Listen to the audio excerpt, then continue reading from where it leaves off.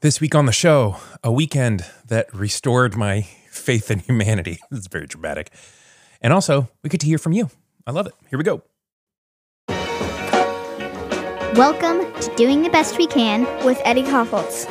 We hope you enjoy the show. Thank you very much, Eve and Lucy. Those are my daughters at the beginning of the show. And thank you for being here on a brand new episode of Doing the Best We Can with Eddie Koffoltz. I am Eddie. This is a podcast that starts its life as a newsletter of which you can subscribe. Links are in the show notes. I'll just say that over and over again. But in this newsletter, I start by writing something that is on my mind, and it can be all over the map. It's a little hard to define. This week, it's a pair of vignettes about some things that I experienced this weekend and how I process them. Sometimes we're going to talk very practically about like finances and the rise of AI. But either way, it's what I'm thinking about. And I don't write hoping that you will get something out of it. But I know that in the past, hearing other people's stories has helped me. And so maybe sharing a bit about what's on my mind will help you or entertain you or just help you pass a couple minutes while you're out on a run. Either way, I'm glad you're here. So that's the first part of the show, is I'll share that writing. And then the second part of the show is called The Free Skate. And as the name implies, it is a little bit of whatever. Sometimes it connects to the content. Today, it kind of doesn't. In that we have a long-running opportunity, I guess, to send in voice messages. And as you know, I only check the voice messages maybe every few months. But I checked them, found a lot of them, but I found two particularly that I wanted to share and have us here today. So you may hear your voice in just a few moments. I hope that doesn't weird you out if you're one of the two people. Given that little stutter that just happened, it is good to tell you that when I am finished writing, I just jam on the record button and do this in one big long take. I do that even with all its little hiccups and stuttering and stammers because I want to be able to give you my very realist words. And so I beg your pardon in advance for me having to repeat things, but I also hope that it lends to the it lends to the authenticity of the moment for us. Jeez Louise. Gosh, this is like the second week in a row I've done that. I'm now like cursed by the last line of the I stutter speech. Okay, well, with that, here is what I wrote this week.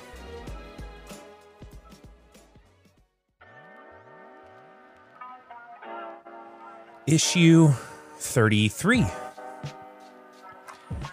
titled Cheer Squad. Do you know what your job is? On Saturday, our family attended an event hosted by an organization called Breadcoin. It was an elegantly simple 2-hour gathering they named a flash table.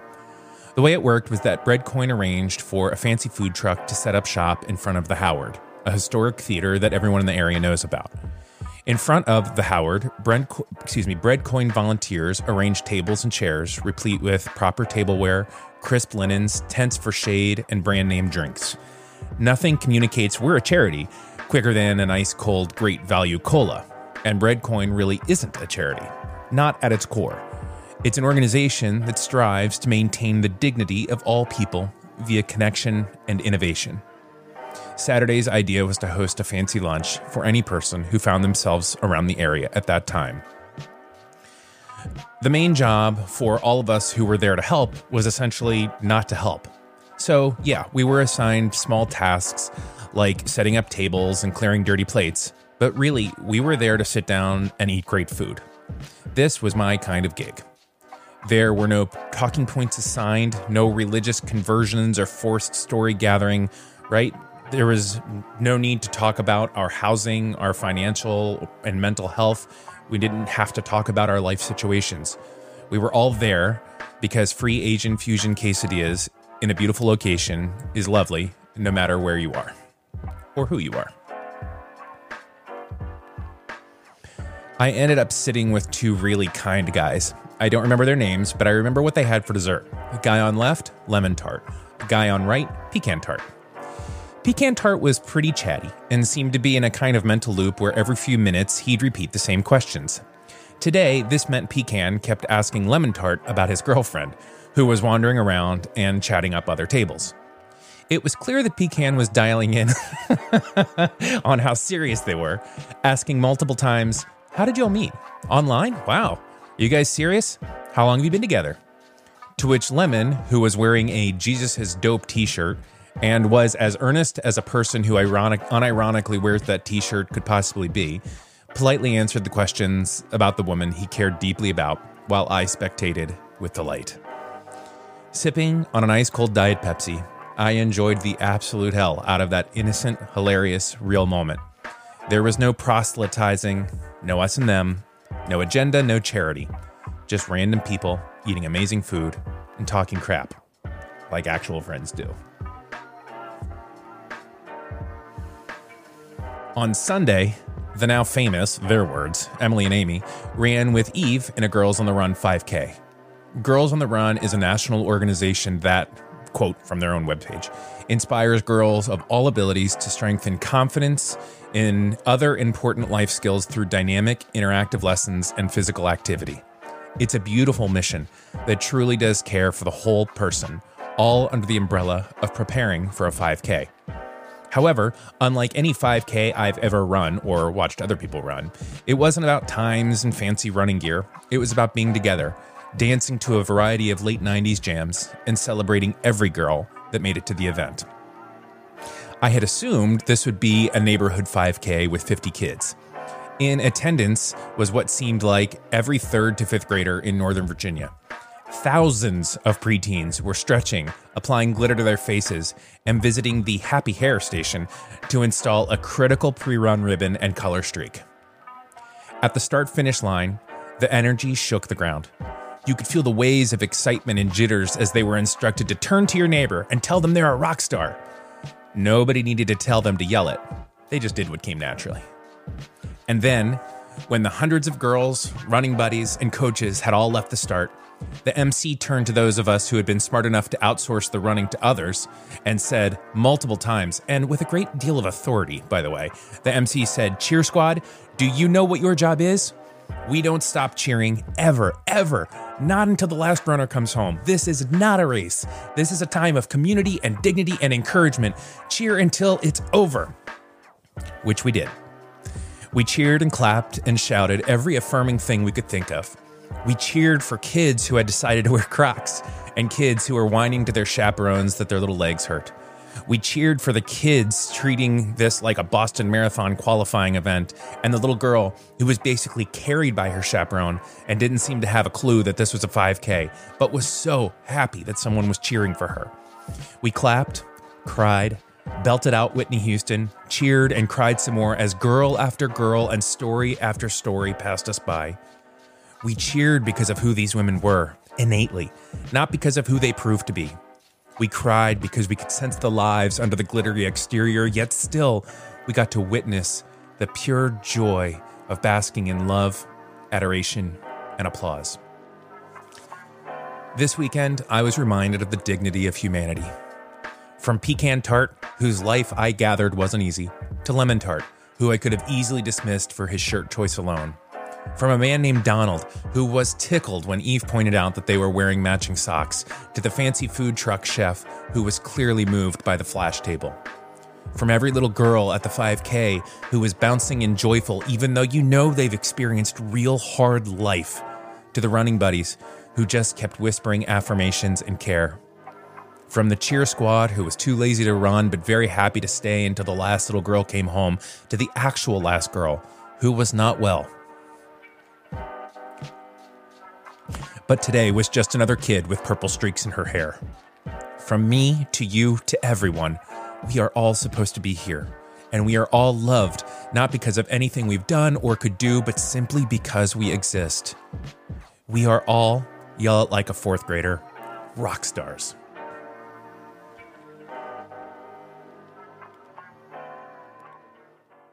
Gracious. Got a little emotional there at the end. Well, it was such a special weekend. Thanks for letting me share the content with you. We're going to move now into the free skate section. I'll pull up the free skate music in a minute, but I wanted to share first a message that I got from a friend named Kylie. Now, here's what's wonky about the message thing.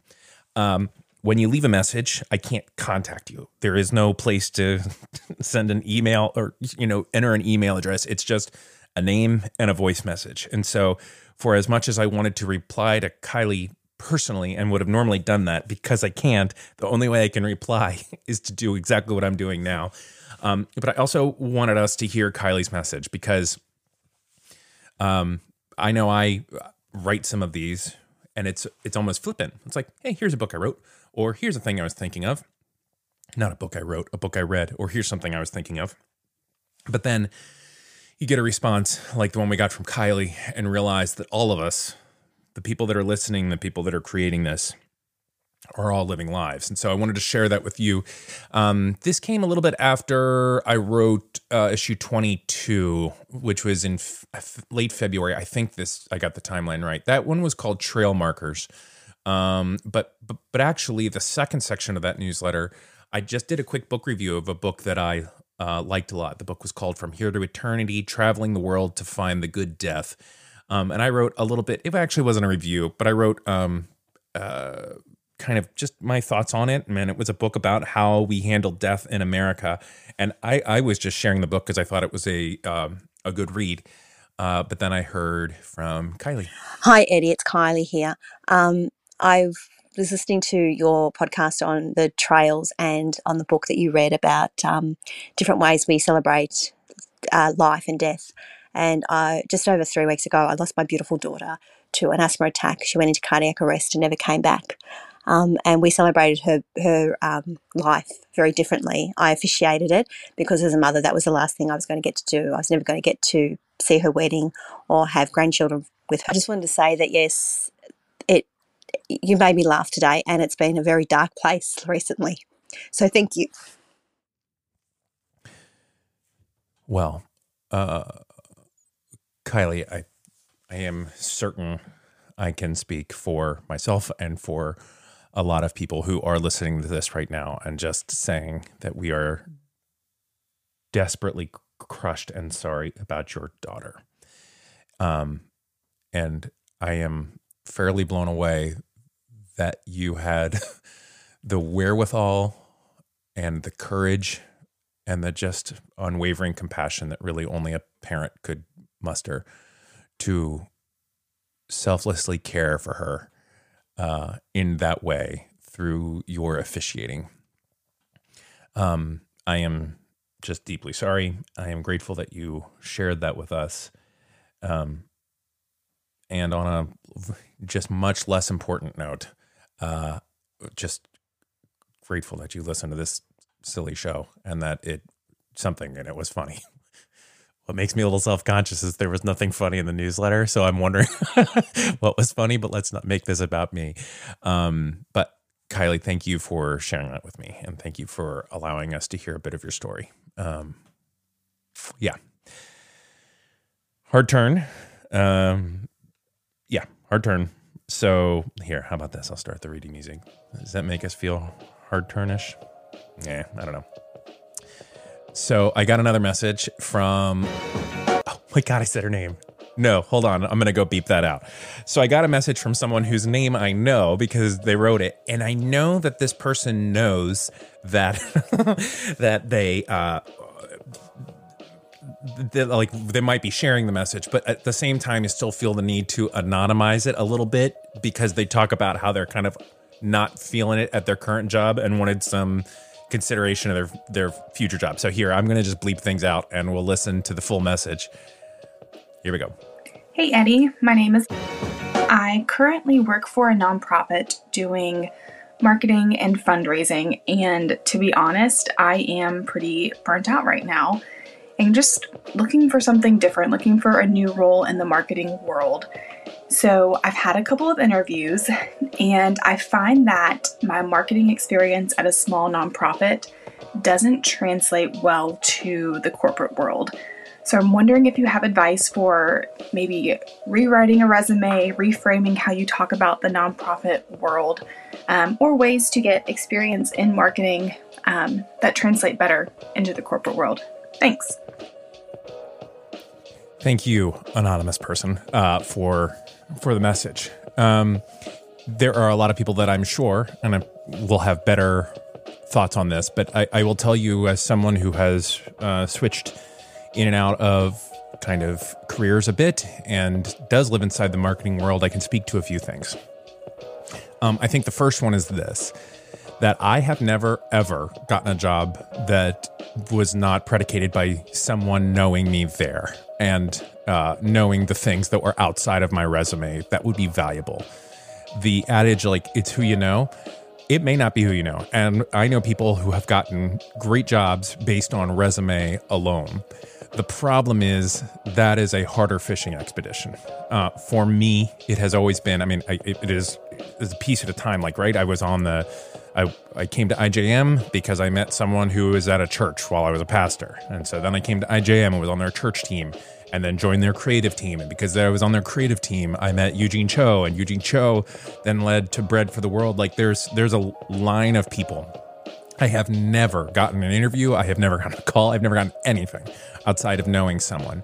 And so for me, the big way to make that leap in the marketing world is to have someone that is, or from the nonprofit to the for-profit world, is to know someone in that world who can see the translation and help understand that when you say, when you say something in a little bit of the, NGO nonprofit parlance, how it translates. So that's the first thing, is the crazy networking and asking people for the connections, asking people to help. I am, I'm not now because I'm not applying for any jobs, but in the past, I am just completely fearless about just asking folks like, hey, I've applied here. Do you know someone here? Could you help? And the only way I've ever gotten a job is by them doing it. And I have done it for other people, which I am privileged to do. So that's the first thing. The second thing I would say is to look at your own resume like a marketer. If you're writing in your organization's verbiage, strip it. Think through how the organization that you're going for would need to understand what it is you're trying to say. So if it's something like, raised $1 million for end of the year giving campaign, like, that's very much in NGO speak, and I know what you're saying and you know what you're saying, but the other way to say that in a resume that is completely truthful and honest, but also then translates to the for-profit world is, led a marketing campaign that raised $1 million.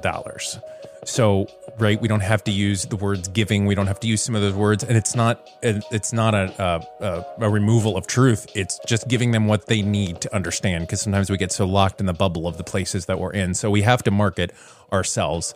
And then to the last piece of your question, I was given great advice one time about a resume, and that is, if you've done it once, it can go on a resume. I definitely did not make up this advice, and I don't remember who. I think Brianne maybe told me that. Either way, if you've done it once, it can go on a resume. And so for the areas that I feel like there might be a deficit in your resume, and having never looked at it, though, you can create those areas. And so I always am trying, not within my current role, but within previous roles, to be thinking about, okay, not only is this helpful here, but if I took on this project, or if I took on this little extra bit of work, or if I just jumped in with the authority that I've been given in the role that I'm in and did this thing, I could add, budgeting, managed a budget underneath my resume, managed a team underneath my resume, right? And so I try to, for you, I would say, try to exploit every opportunity you can just to do it once so that you can throw it on your resume. So I hope that helps. And I hope if other folks have better advice, share it on social, tag the show. I will share it. And hopefully, anonymous person who you know who you are reading it, because like everybody leaves a message, I just can't contact you. So I hope you're listening, or I hope someone tells you that your message got on the show, and I hope it is helpful to you. All right, let's close things out. Okay, so if you want to leave your own message, I will check it every once in a while. I really love hearing from you and love sharing them on the show. Make sure if you leave it, I'm going to share it on the show, or there's a good chance I'm going to share it on the show. So if there's anything anonymous, right, just tell me, or don't tell me your name. But really am grateful. And again, just want to call out Kylie and her generosity in sharing a bit of her story with us and allowing us into the beautiful, deep part of her life. Okay. Little special announcement time. Maybe it's only special to me, but I'm excited about it. I'm off next week. There's going to be a bonus episode next week, so there will still be a podcast, but no newsletter next week. Need to give my brain a week. And then the week after, we're going to be starting a financial series. We're going to be talking about equity in taxes and why we spend and how we can save. I'm going to pull from some experts. I'm going to pull from my own knowledge, and I'm going to probably pull from Google. But anyhow, I thought it'd be cool to do a series together. So that's going to be a 4-week series talking about it. And then the series, and then I'll take another break. And then the series after that, we're going to do like old school advice column. I have been really influenced by this book, Dear Sugar. Well, it's Letters to Dear Sugar. I wrote about it last week, but I just love advice columns. I love reading them, and I've gotten to write them a little bit in the past. So Eddie@EddieKaufholz.com. The link is in the show notes. If you have any questions, financial questions, anything, just shoot them over. Like, bring them on. Like, email me. And if you have any questions about anything, it can be love, life, romance. It doesn't have to be about me. In fact, I'm probably not going to answer questions about myself because I've spent 33 weeks talking about myself. But if you have anything that you're just like thinking through, you could use another brain on it. I do not pretend to sit on some ivory tower here, but I can think through it and I can write through it, and we can open the questions up to the community. So Eddie@EddieKaufholz.com. Flood the email. I will do my best to reply to all of them. Okay, this show is getting way too long. As always, Uncle Jimmy, thank you so much for editing the newsletter. You can contact him to write for you, and you can pay him handsomely. And thank you, as always, for being here on Doing the Best We Can.